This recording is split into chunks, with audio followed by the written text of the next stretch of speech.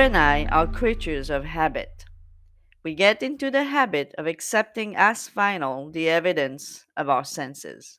Wine is needed for the guest, and my senses tell me that there is no wine. And I, through habit, am about to accept this lack as final.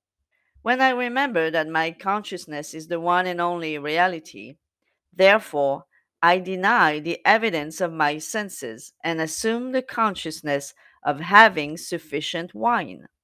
I have, in a sense, rebuked my mother or the consciousness which suggested lack.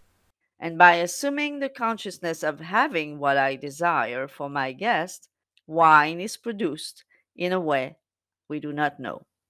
I have just read a note from a dear friend of mine in the audience. Last Sunday, he had an appointment at the church for a wedding. The clock told him he was late. Everything told him he was late. He was standing on a street corner waiting for a streetcar. There was none in sight. He imagined that instead of being on the street corner, that he was in the church. At that moment, a car stopped in front of him. My friend told the driver of his predicament, and the driver said to him, "I am not going that way, but I will take you there." My friend got into the car and was at the church in time for the service. That is applying the law correctly. Non acceptance of the suggestion of lateness. Never accept the suggestions of lack. Neville Goddard. This is the lesson number 5 of the 1948 classroom lessons. So, here is a very important message for those who know the teaching of Neville Goddard. Never accept what your senses tell you as final.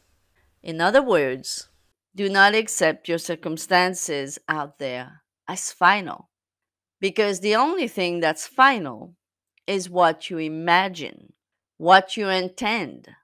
Those things are what will manifest in your 3D world. And the reason why this is the case is because your consciousness is the only reality. So when you accept any of your circumstances as final, therefore, this became part of your consciousness.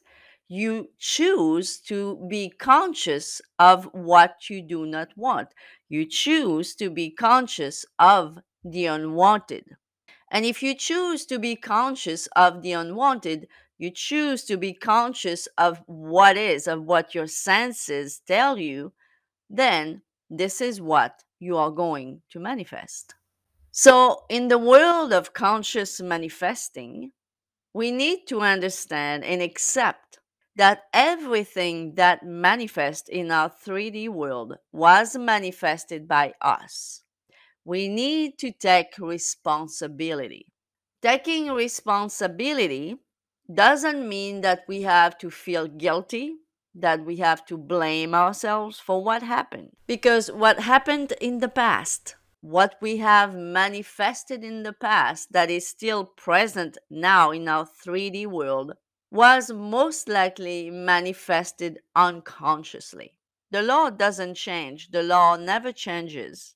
The law has applied to you and to your life since day one.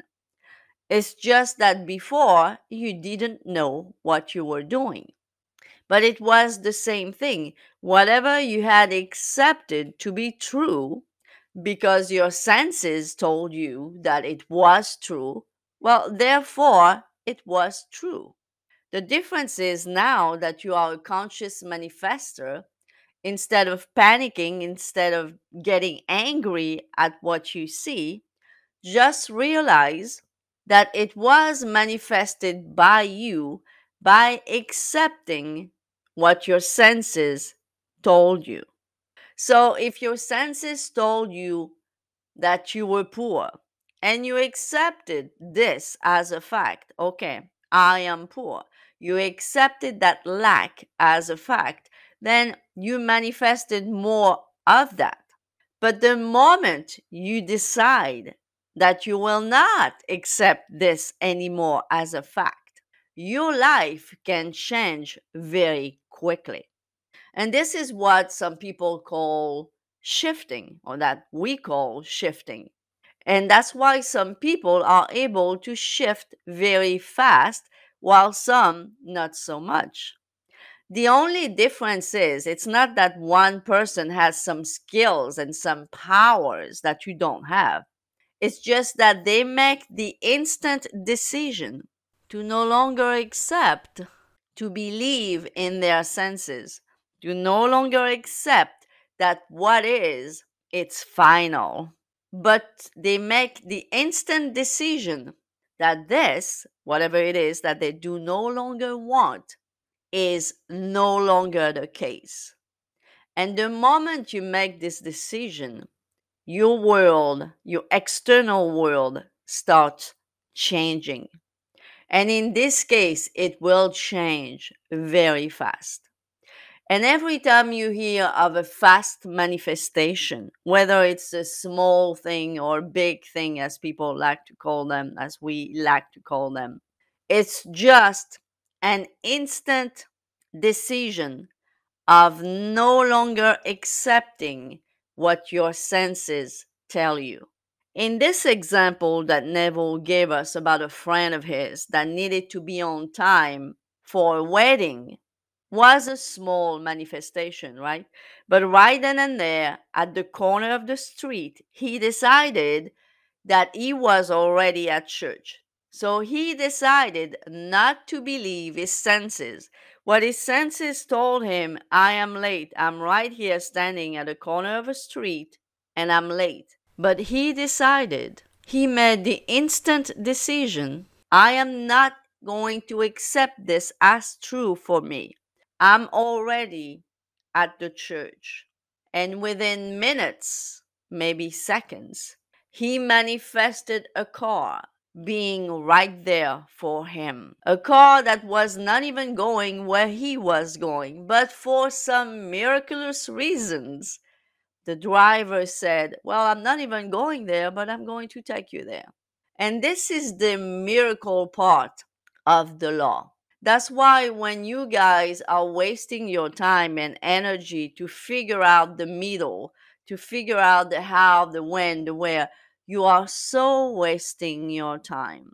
Because all you have to do is trust the law. The law is a spiritual law.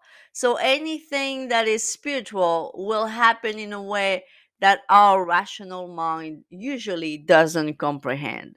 So all you have to do is deny your senses. Deny your senses means refuse to accept whatever circumstance you have in front of you, whether it's huge or small. Just do not accept it. And imagine yourself where you want to be.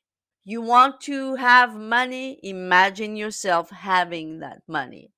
You want to be married? Imagine yourself married. You want to have kids? Imagine yourself with your kids or grandkids. That's all you have to do. You deny your senses, you deny your circumstances today, right now, completely. You refuse to accept them as true. And you project yourself with your imagination where you want to be.